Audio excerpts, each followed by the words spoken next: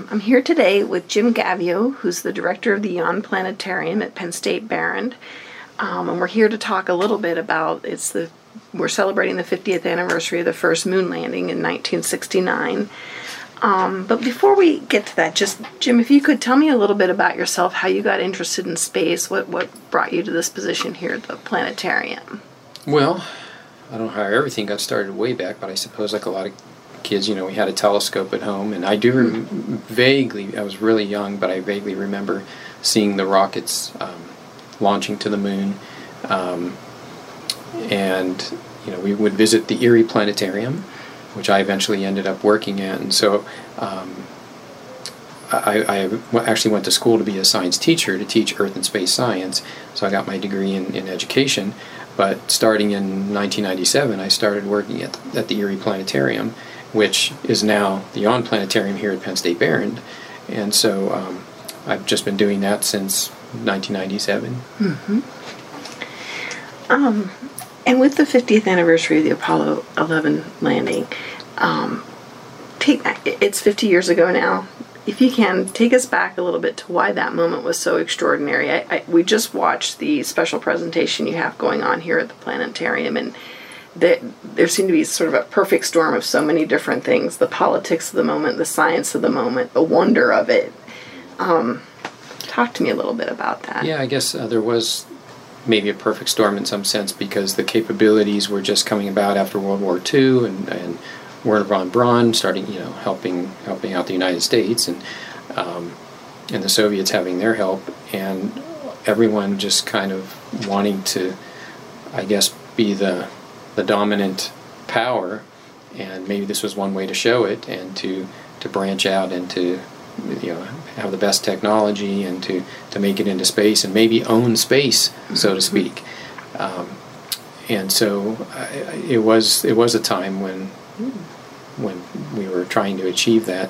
But I know a lot of scientists and maybe astronomers and engineers that worked on the Apollo program were probably just, for them, I'm sure it was good for other reasons. Yes. And they were able to achieve certain spectacular things that we never thought would be possible. And of course today, now we see the fruits of that with a lot of the technology we have today, because they had to make things smaller, they had to make things faster, make things a little bit better. The early computers, things like that, and with some of the equipment that they had to use, they had to come up with better ways of doing things. And so we're still seeing that today. The technology really had a legacy. They had this task of projecting these human beings with heavy metals and fuel very far distances, and yeah. I can't even imagine all the calculations that have to go into that moment. Right. And you're saying we're still benefiting from the work that was done. Yeah, we learned to figure those things out.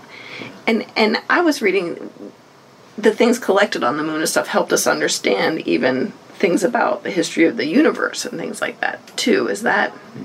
Well, as far as like maybe our own Earth, we didn't know really much about the moon, but we found out that we think today that this object hit the Earth and it helped to create the moon, and so we found out what the moon was made of, and maybe a little bit more about the interior of the moon, and so all of that stuff really helped us to learn a little bit more. And also the craters on the moon.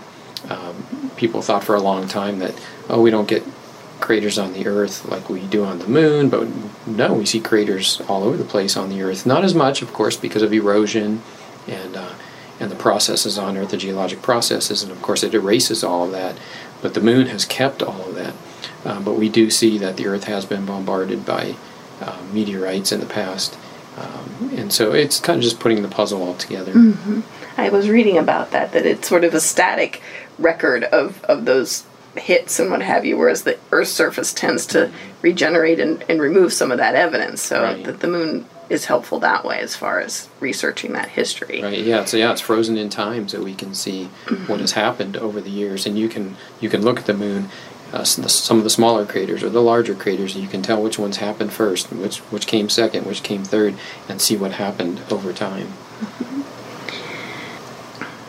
So and we, again, referring back to the presentation we just saw, it did go from the manned space flights and the landings on the moon to then the years that followed where we were just sort of doing the things at the space station and in orbit and not landing on places and exploring in the way that they did with the moon missions. But now we're talking about going back. And I understand, President Trump has speeded up, that has been a priority for earlier presidents, but he speeded up the deadline. Can you talk to me about your thoughts about that we may return and actually set foot on those surfaces again, and including Mars, what that could mean? My short answer to that is it's about time. Yes. Right, yeah. In the early 2000s, NASA was told to have it was Earth, Moon, Mars focus.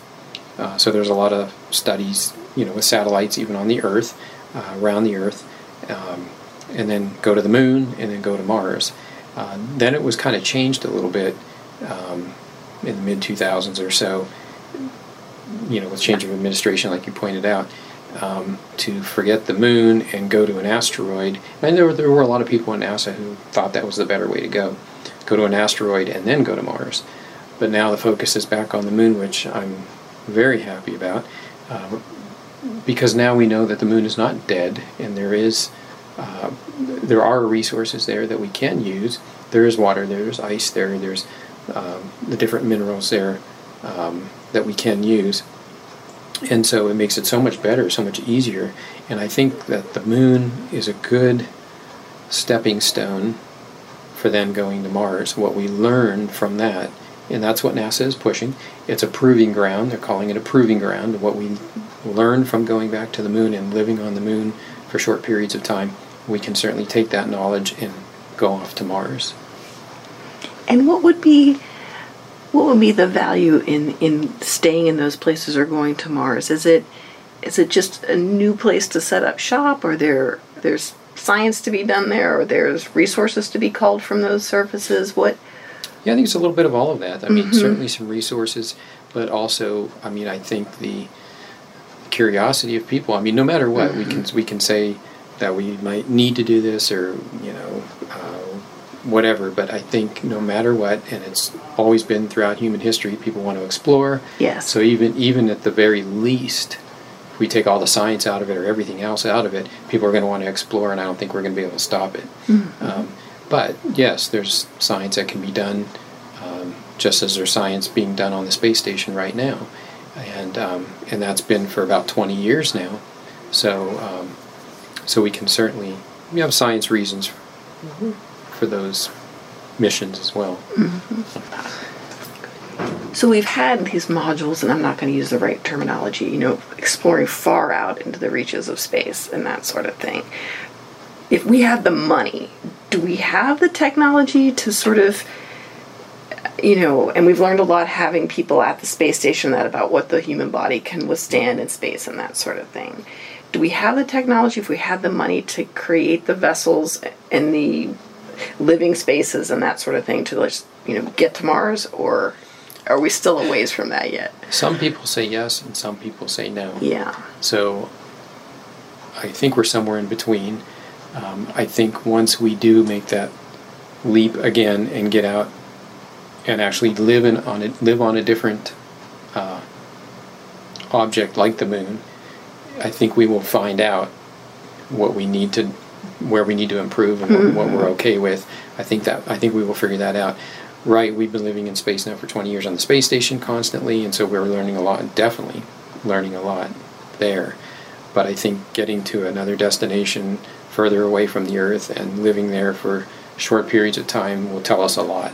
So I think that will answer the question once we get there. What are the bounds of what's possible right now? Is it distance? Is it temperature and atmosphere? Those sorts of questions, or? Well, radiation is a problem. Okay. Out in space, you're not protected by the atmosphere of the Earth anymore, so that's definitely an issue. There is time, the psychological effects. But now there again, on the space station, people have been living usually about 6 months at a time. But of course we had the 1 year study with a couple astronaut, one cosmonaut and one astronaut on the space station, and they do start to really miss home. A year, in my opinion, really did seem to push the limit. So it's going to be longer than that if they go to Mars. So that's another reason I think the moon is a good idea for now.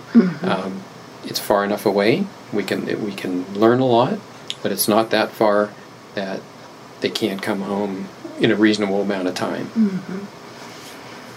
And I couldn't help but think, watching that presentation, how fascinating it would be. But really, they're very forbidding looking environments. It's sort of, the Earth is a much more pleasant place to gaze out upon in most places anyway. Yeah, and what did they say, the astronaut? Well, Buzz Aldrin called it magnificent desolation. And then you look at the Earth, and they said it was like a little oasis in space. Yeah. And so it really does seem like we are in this little tiny oasis, this little dot, and it seems like nothing much out there compared to what we're used to here. Yeah. So who knows? Maybe we will one day find out that we're the only living thing, maybe the only living things on another world. Maybe we're it. It is the question, isn't it? Yeah. I mean, it's something when you, even just now looking in the planetarium with the galaxy, and then the other one just visible off to the side, and two among many, many, correct?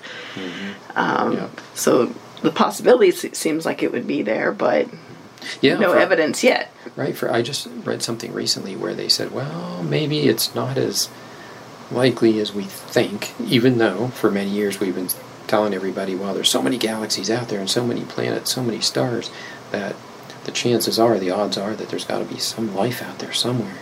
But I just read something recently where they're like, not necessarily. Because of the odds of what you need for life to exist. It's just hard to get those factors, I guess. They're all together. Who knows? And that I did have a question, if with all the discussion of global warming and climate change and that sort of thing, if you think that lends an urgency to this exploration, is that part of why it's being kicked up a notch? Some people say that we need to do this for that reason. But I mean, I think if people want to use that as a reason to go, I'm fine. Hey, go, let's go. I just want to go. So whatever the reason. But I think, in my opinion anyway, living on Earth with global warming and some of the extremes, if we get strong storms or whatever, cold temperatures or hot temperatures, whatever the case might be, I think I'm correct on this, that it would still be better than living on Mars, or living on the moon. I mean, it's still going to be more hospitable, I think, than living on another world that doesn't even barely have an atmosphere. But so coming back to Earth, even with crazy weather, might be great.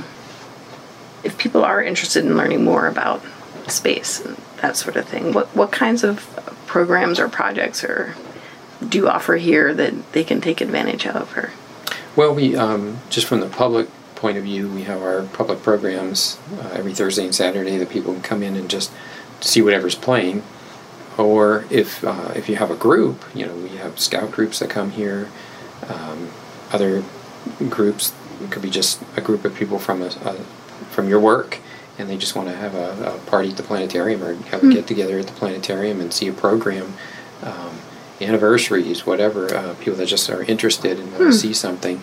And but scouts is a big one too, because they have certain requirements that they have to meet, and so we can do some of those here at the planetarium. But anytime that there is a specific interest in somewhere in the astronomy, space exploration world, so to speak, we can always help people out. Or if you have a telescope maybe that you need help with, we can also offer help in that area. Do you ever do outings, like outdoor things where people can do some stargazing or anything like that, where you can help them know what the heck they're looking at? Yeah, occasionally. Last summer specifically, we did a bunch of those where we were looking at the planets, because there were a lot of good planets to look at last summer. This year, it looks like Jupiter and Saturn are the two big ones, but we had a few more to look at last summer, and so we offered a few evening events that we were doing that here on campus. And we're in your office here, and I see there's lots of pictures on the wall of different astronauts, and you're actually friends with a man who's been on the space station and spent a lot of time in space, and you've been able to bring him here for presentations. If you could talk about that a little bit. Yeah, Mike Fink, astronaut Mike Fink. He's, I don't know, I've known him now, I guess about 20 years. And so it was before he actually flew for the first time. Just a little funny story, I guess, at that time, because he had not gone up to space yet. People always would say, "Oh yeah, has he gone up to space yet?" And I would say, "No, not yet." Okay, whatever. Nobody cared. No. But ever since he's been up, he's been around the world, and he speaks to different groups all over the place. And now he's working with the Commercial Crew Program, which is Boeing and SpaceX, because NASA overlaps with them, and that's getting them really going. And Boeing and SpaceX are going to help us get astronauts to the space station on a regular basis. So we'll be able to launch our own astronauts now, instead of using Russia for that, and paying them a lot of money for that. But Mike, yeah, he's been up to the space station 3 times, 2 times to live for 6 months at a time, and another short visit on the second to the last space shuttle.